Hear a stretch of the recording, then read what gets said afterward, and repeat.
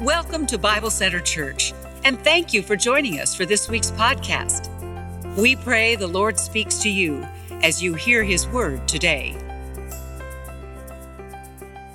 Welcome back, Bible Center family. It's so good to have you here. Those of you who are with us in person, those of you who are joining us online or on TV, welcome to our services. If you're new, I'm Matt. I'm the lead pastor. I'd love to meet you after the service. I'll be down front. It'd be an honor to answer any questions that you have or to pray with you about any requests that may be on your heart. Let me invite you to take your Bible or your Bible app and open with me to the book of Matthew, Matthew chapter 1. Matthew chapter 1. And while you're turning there, I want to draw attention to the obvious, right?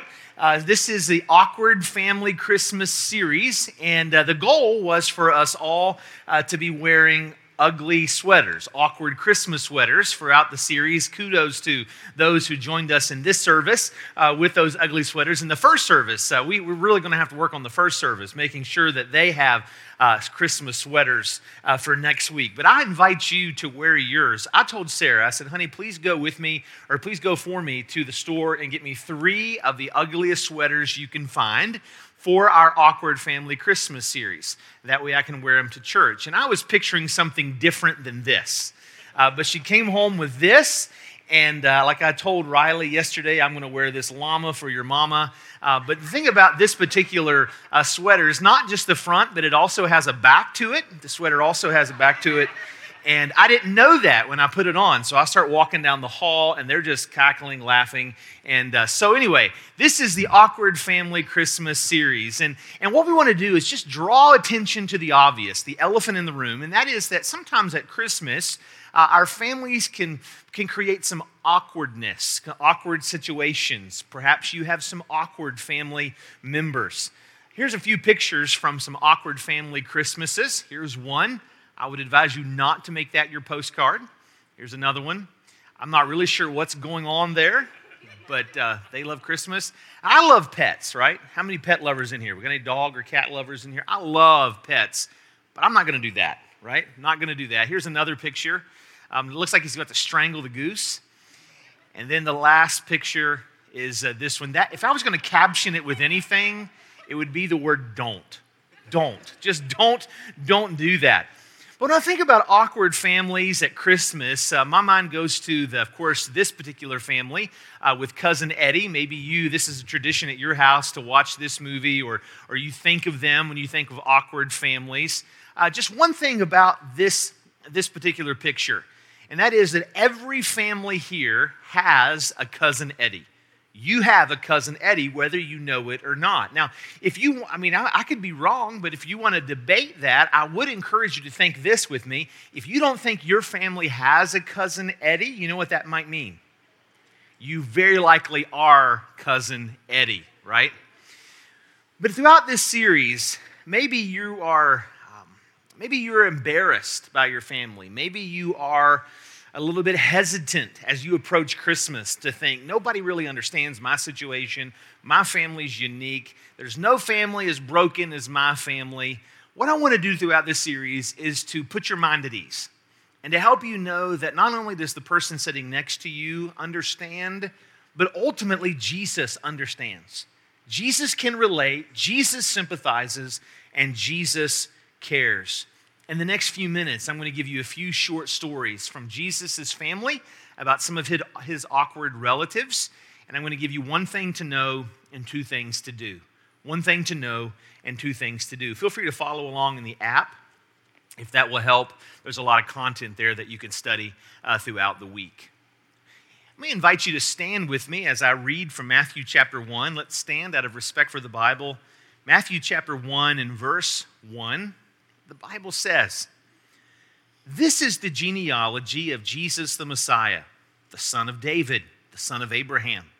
Abraham was the father of Isaac, Isaac the father of Jacob, Jacob the father of Judah and his brothers, Judah the father of Perez and Zerah, whose mother was Tamar, Perez the father of Hezron, Hezron the father of Ram, Ram the father of Amminadab, Amminadab the father of Nahshon, Nahshon the father of Salmon, Salmon the father of Boaz, whose mother was Rahab, Boaz the father of Obed, whose mother was Ruth, Obed the father of Jesse, and Jesse the father of David.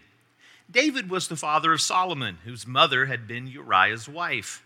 Solomon the father of Rehoboam, Rehoboam the father of Abijah, Abijah the father of Asa, Asa the father of Jehoshaphat, Jehoshaphat the father of Jehoram, Jehoram the father of Uzziah, Uzziah the father of Jotham, Jotham the father of Ahaz, Ahaz the father of Hezekiah, Hezekiah the father of Manasseh, Manasseh the father of Amon, Amon the father of Josiah, and Josiah the father of Jeconiah and his brothers at the time of the exile to Babylon.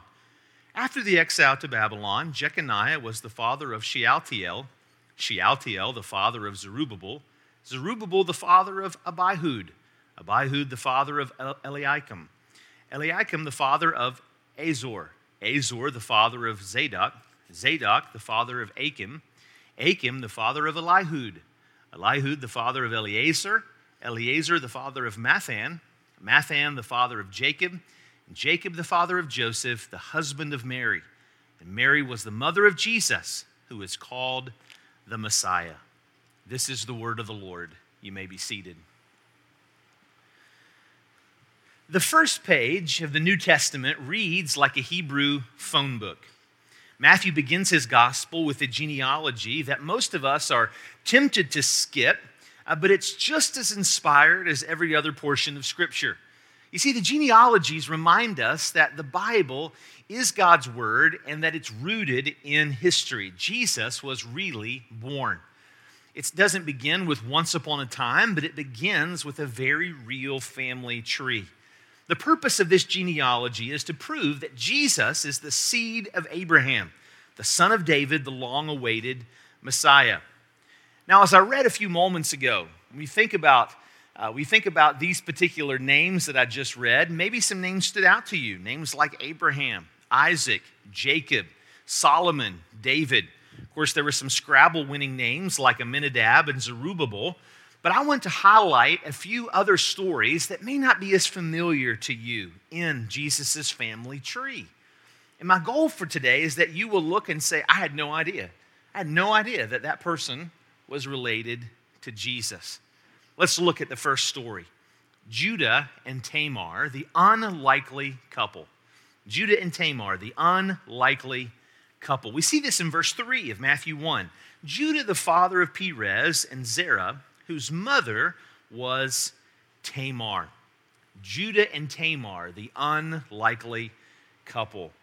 Now, the story of Judah and Tamar would have read a lot, actually worse than what you might read at the supermarket tabloids. It would have made the tabloids look like a Dr. Seuss book. You can read the story for yourself in Genesis 38. There was a beautiful Syrian woman by the name of Tamar who married into a wealthy Jewish family, Abraham's family. Even though her husband was Abraham's great-great-grandson, he was a wicked, wicked man, and God killed him. Now, Tamar was grieved for her husband. She missed her husband, but more than that, she wanted children, and she hadn't yet had children, and the biological clock was ticking. In that particular culture, it was important for women to have a big family. It brought them honor. It brought them great respect. And so she wanted children. Her father was Judah. Maybe you've heard this phrase. Jesus is the Lion of the tribe of Judah. That's the Judah we're talking about. Her father-in-law was Judah. Now, Judah had just recently lost his wife, and evidently she knew that Judah had an Achilles heel, that Judah had a particular temptation. And so she knew that Judah was going to take a trip to a nearby town, and she went ahead of Judah, according to Genesis 38, and she waited at the city gates for him, dressed as a prostitute. Evidently, she was veiled. He didn't know it was her, and she knew he would take the bait, and sure enough, he did.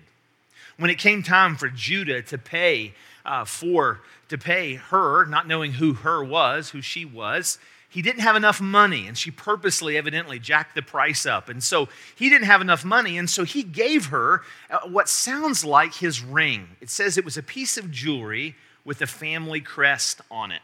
Maybe it was a ring, maybe it was the necklace, but for this sake of the story, we'll call it the ring. And so he gives her the ring, and she says that'll be enough payment, and they go about their ways.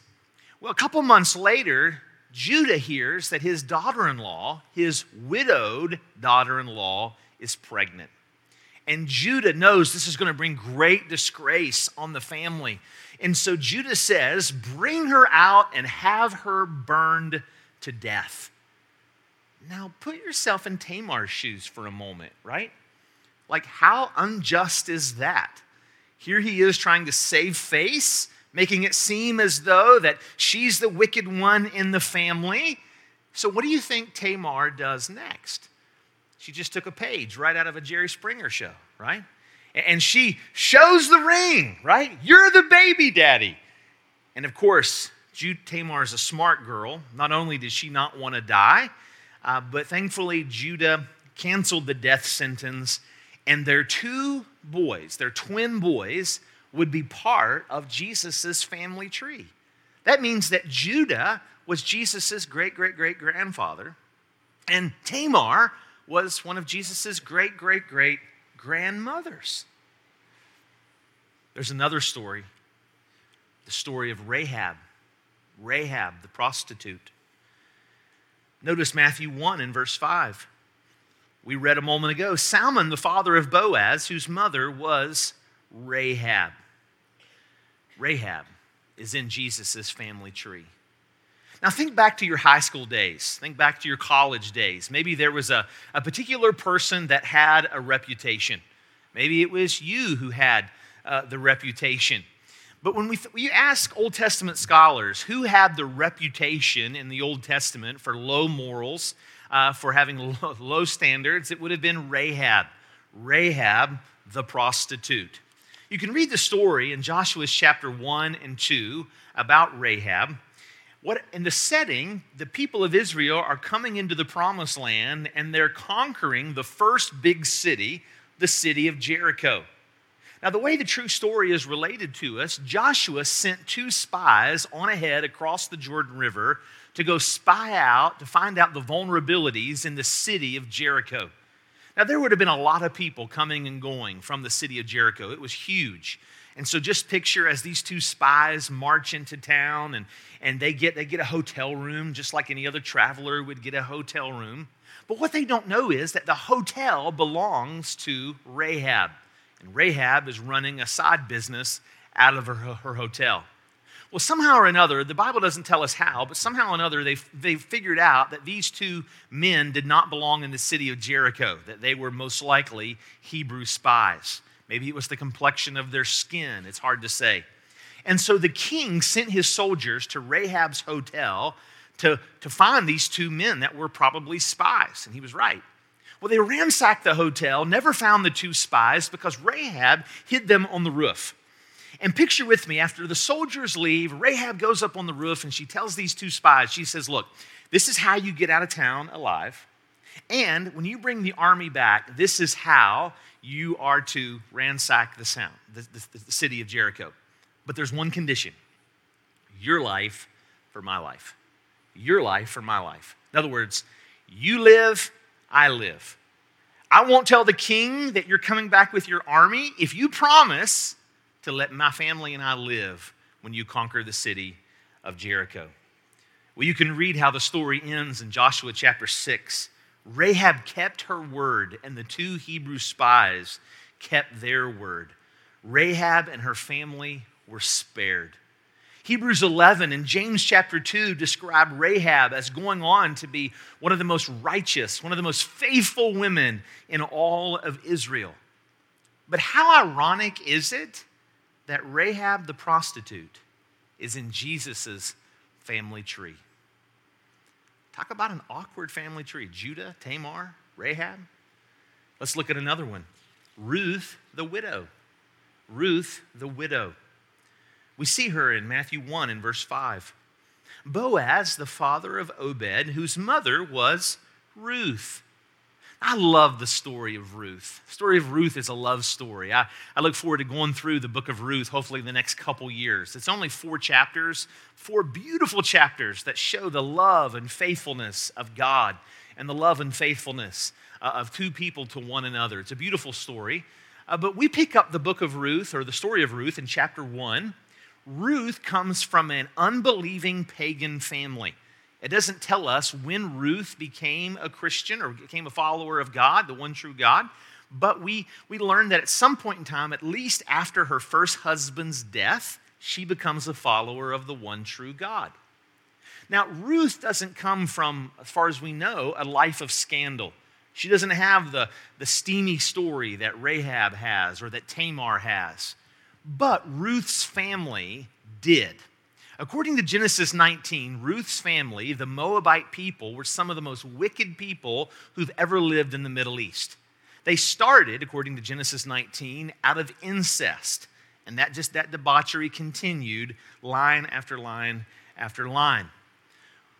Even though Ruth wasn't embroiled in any kind of scandal, we could say that she came from the wrong side of the tracks, from a disreputable situation.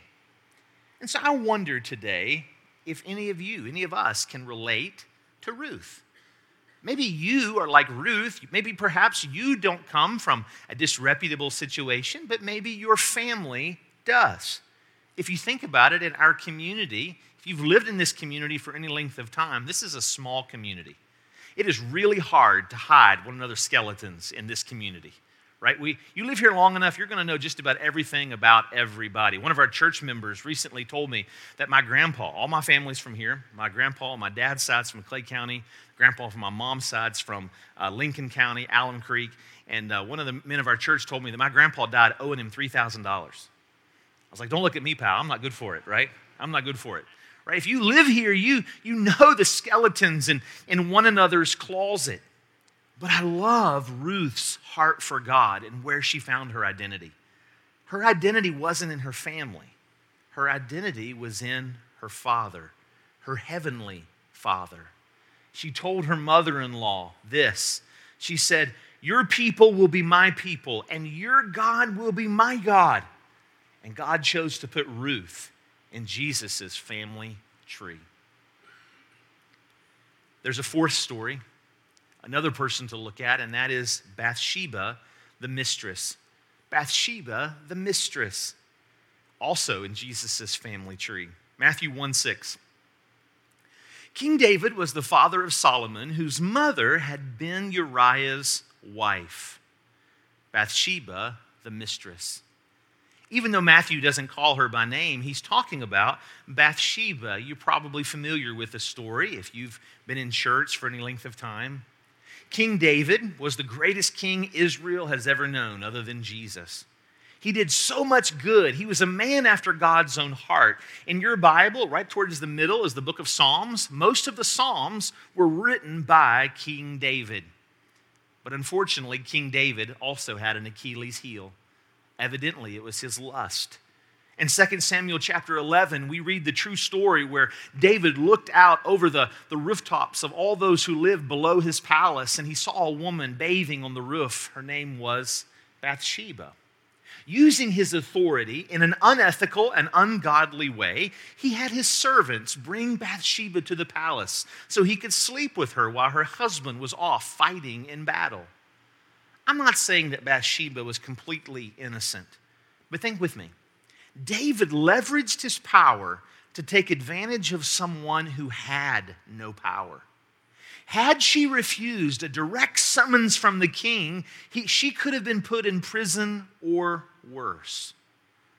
From this one-night stand, a baby was eventually born. Bathsheba, she sends word to King David a month or two later, and she says, I'm pregnant. Well, David's scrambling, trying to find a way, if there's still time for him to hide what has happened. David calls to his generals, and he has Bathsheba's husband, Uriah, brought from the battlefield so he could spend some time at home. Well, Uriah wouldn't go home. All of his men were out fighting, and some were dying on the battlefield. And he told King David, how can I come home and be with my wife while my men are dying? And so David sent Uriah back to the battlefield, but told his generals, put him on the front lines and withdraw the troops as soon as the enemy advances. That's exactly what happened. So Uriah died. One of Bathsheba's children was Solomon.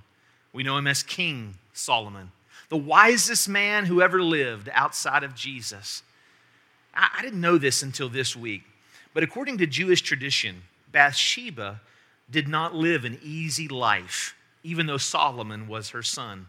Tradition says that Israel, primarily the women of Israel, despised her until the day of her death.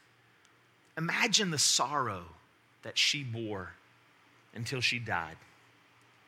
But yet, God chose to put Bathsheba in Jesus' family tree. It's kind of mind-boggling, really. There's one more person that I want to draw your attention to in Jesus' family tree, and that is Manasseh, the evil king. Manasseh, the evil king. We see him in verse 10. We could talk for hours about all these different characters that we read about, but we'll just look at this last one. That's Hezekiah, the father of Manasseh, or Manasseh, the son of Hezekiah. Matthew 1:10. Manasseh, the evil king, was in Jesus' family tree. Now, maybe you've heard the phrase, saving the best for last. Well, this morning I'm saving the worst for last. Manasseh was the most wicked king who ever lived in all of Israel, in all of Judah. Who was Manasseh? You can read about him in 2 Kings chapter 21. All of this is in your notes. He was the 14th king of Judah and still known as the most wicked king in Israel's history. Jeremiah says in Jeremiah 15:4 that he indeed did evil in the eyes of the Lord. He built altars to idols and to the stars. He practiced child sacrifice, the most horrible practice of any of the pagan nations. He consulted psychics and witches and wizards. He removed all restraint to sexual sin, making debauchery commonplace in the culture. Thankfully, Manasseh, just before he died, did turn to God. You can read about it in 2 Chronicles chapter 33. Let's read a few verses there. If you want to flip over or turn over to 2 Chronicles 33, the words will also be on the screen. The Lord spoke to Manasseh and his people, but they paid no attention. So the Lord brought against them the army commanders of the king of Assyria, who took Manasseh prisoner, put a hook in his nose, bound him with bronze shackles, and took him to Babylon. In his distress, he sought the favor of the Lord his God and humbled himself greatly before the God of his ancestors. And when he prayed to him, the Lord was moved by his entreaty and listened to his plea. So he brought him back to Jerusalem and to his kingdom. Then Manasseh knew that the Lord is God. He got rid of the foreign gods and removed the image from the temple of the Lord, as well as all the altars he had built on the temple hill and in Jerusalem. And he threw them out of the city. Then he restored the altar of the Lord and sacrificed fellowship offerings and thank offerings on it, and told Judah to serve the Lord, the God of Israel. Manasseh became one of Jesus' great grandfathers. Now, why would we look at these characters? Or a better question would be, why did God include them in Jesus' family tree? We know that the family tree, the genealogies prove that Jesus lived. He was a historical man, the God-man who was indeed born. But why these people in the family tree? I'm convinced it all comes down to this. Here's the big idea. Here's what I want you to know. There's no family on earth too broken for the grace of Jesus Christ. There is no family on earth too broken for the grace of Jesus Christ. When the original readers would have read and heard Matthew chapter 1 read aloud in their church, those who had Jewish background would have gasped. Those people are related to Jesus? And this proves for us that there is no family on earth too broken for the grace of Jesus Christ. With Jesus, no family is a lost cause. Jesus understands broken families, and Jesus delights in saving broken families. No one understands families like Jesus, and no one can save broken families like Jesus. There's no family on earth too broken for the grace of Jesus Christ. Now, when we think about Matthew 1, our minds will go to a genealogy. We read that genealogy a few moments ago. But Matthew chapter 1 is not primarily about a genealogy. It's primarily about grace. Matthew chapter 1 is primarily about the grace of God. You see, what is the grace of God? Well, some define grace this way. It's God's riches at Christ's expense. That's kind of a cliche way to define grace. It's kind of one that we've used in our Sunday school classes for generations. Unfortunately, that's a man-made definition. Nowhere in the Bible does it say that grace is God's riches at Christ's expense, that acronym, although I'm okay with it. But I just want to propose this morning that it's more than that. Grace is more than God's riches. It's more than God's forgiveness. Grace is more than just getting to be saved, being able to be saved from hell. Grace is access to God himself.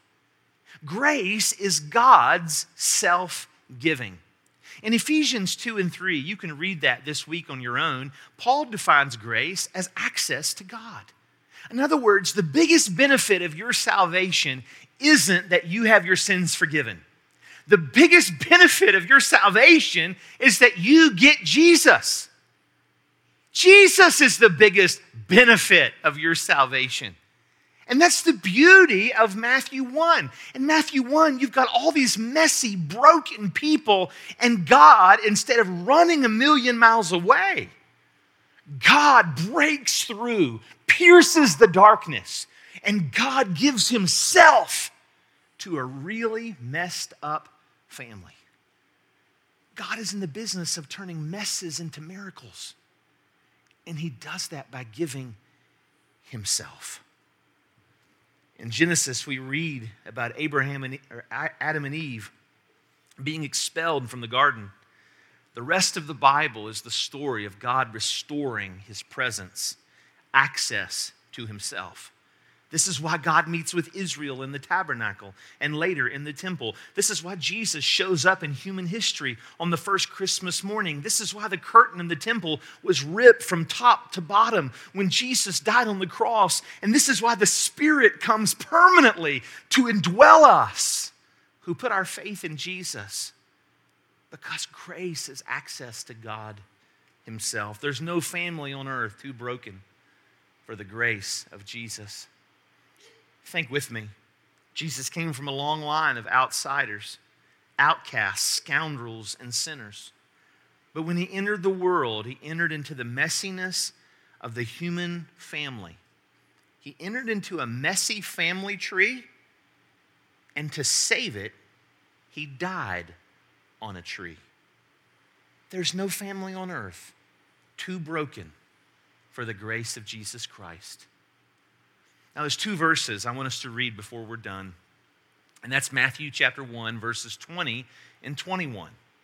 We just talked about the genealogy. In the same context, right after Matthew has given us this genealogy, notice what he writes in context, verse 20. But after he had considered this, an angel of the Lord appeared to him, that's Joseph, in a dream, and said, Joseph, son of David, do not be afraid to take Mary home as your wife, because what is conceived in her is from the Holy Spirit. She will give birth to a son, and you are to give him the name Jesus, because he will save his people from their sins. There's two things I want to encourage you to do before we're done. Number one, ask Jesus to save you from your sin. Ask Jesus to save you from your sin. As I've spoken this morning about some of these different characters, maybe there's some of your own sin has come up in your mind, in your heart. Maybe you've seen yourself in some of these characters, or maybe it's some sin that I didn't even mention. Maybe there's a sense of shame that is defining your sense of self. And what I want to do today is encourage you with this. If God can save Judah and Tamar and Ruth and Rahab and Bathsheba and Manasseh, what sin have you committed that God can't forgive? I mean, really? What sin have you done that God can forgive? Martin Luther, 500 some years ago, Martin Luther wrote this about Matthew 1. I love his commentary on this. He says, "It is as though God intended this genealogy to say, 'Oh, Christ is the kind of person who is not ashamed of sinners. In fact, he even puts them in his family tree.'" Yesterday, I enjoyed the second Saturday of the year, my second time this year cutting firewood. My dad gave me a chainsaw for Christmas, kind of an early Christmas present. I did not know that cutting wood and splitting firewood was missing from my life until about 2 weeks ago. Oh, it's amazing. I love it. You can just chop things and cut things, and you just feel so good when you're done. But I'm learning, right? I got a lot to learn. I want to be safe, right? You want me to be safe. Several of you commented on Facebook, be careful. It's very dangerous. I get that. But I'm learning how to do it. So when you're splitting firewood, you might think you're going to split it right down the middle, but if there's a bunch of knots in the wood, it's not going to split quite the way you want it to split. Right, especially when you're trying to show off for your wife or your kids. Hey, watch this. It doesn't go the way you want it to go. When you think about all those knots in the tree, what we just read about essentially was all the knots in Jesus' family tree, right? We read about all those kind of ugly places in Jesus' family tree. But here's what I want to ask you to do today. Instead of seeing that crazy uncle or that crazy aunt or that brother or sister as the knot in your family tree, what if you saw yourself as the knot in your family tree? That's what Paul did. In 1 Timothy chapter 1, Paul says, "Christ Jesus came into the world to save sinners, not of whom my uncle is chief, but of whom I am chief." Jesus died on the cross for your sins. He was buried. He rose again the third day. And whoever calls on the name of the Lord will be saved. If you're here today and you feel the weight of sin on your back and the shame around your heart, my prayer is that you will experience the good news of God's grace. You today can call on the name of the Lord and experience His salvation, and you can know what it means to be a follower of Jesus Christ. Just 2 or 3 weeks ago, after one of the services, there was a lady, dear lady, who met with me right outside the doors, and she said, "I want to be a follower of Jesus." Young professional woman. "I want to be a follower of Jesus." Asked her if she understood the gospel. She understood the gospel. She's like, "What must I do?" She didn't say it in these words, but "What must I do to be saved? What do I got to do? I believe that. What do I got to do?" She was probably already born again before we even prayed. But we bowed our heads out here, and she asked Jesus to be her Lord and Savior, to forgive her sin and change her life. That hope can be yours today. That hope can be yours this Christmas. Ask Jesus to save you from your sins. In closing, I want to encourage you to do this, Christian. Ask Jesus to save your family members from their sins. Ask Jesus to save your family members from their sins. Do you have any family members you're burdened for this Christmas? Do you have any relatives that don't know Jesus as their Savior? Any relatives you've talked about Jesus before, you've invited them to church, but it just doesn't seem like they really have any desire to know God? I want to encourage you to pray that God will save them from their sins. Salvation is of the Lord, the Bible says. Just 2 stories. One is of my uncle. A few years ago, my uncle was not yet a follower of Jesus. He was a good man, great uncle, favorite uncle to have around at Christmas time when you're opening presents, kind man, but not a follower of Jesus. We prayed for years for my Uncle Dave to be saved. But after a while, I got to admit, you ever pray for somebody so long, you're like, is God even here, right? Is God even here? Is God ever going to open their heart to faith? We prayed and prayed and prayed for Uncle Dave, and I got a call from my mom. A lot of my cousins live and go to church down in Taze Valley, and they were all sitting on the same row at a church down in the valley, and one Sunday morning, they look up, and there's my Uncle Dave standing there on a Sunday morning asking if there's room in their seat, in their row. So, of course, they made room in the row, and they went through the whole service. And after church, they were like, hey, they tried to ask, why are you here? Why are you in church? He'd darkened the doors of a church in decades. And this is what he said. He said that Sunday morning, he was getting in the shower like he does every other morning, and he said all that gospel, all that good news he had heard from his godly mother, he'd heard for years from his relatives, he said it all just kind of clicked. And there in the shower, he said, I believe. I believe the gospel. And he came to church because he didn't know what was next. Like, what's next? Once you believe the gospel, what's next? And he came to church and shared his story. And these several years later, he's still on fire for Jesus. And I'm convinced it was because his godly mother, before she went to heaven, I'm convinced it was because of his sisters and relatives praying for him, God opened his heart to faith. After the first service, one of our men told me the story about a man named Ralph. He said Ralph lived less than a mile from here, and Ralph was in the Korean War. He was part of the Frozen Chosen. Maybe you've heard of the Frozen Chosen of the Korean War. And Ralph was a hard man, but his wife was a sweet, godly lady.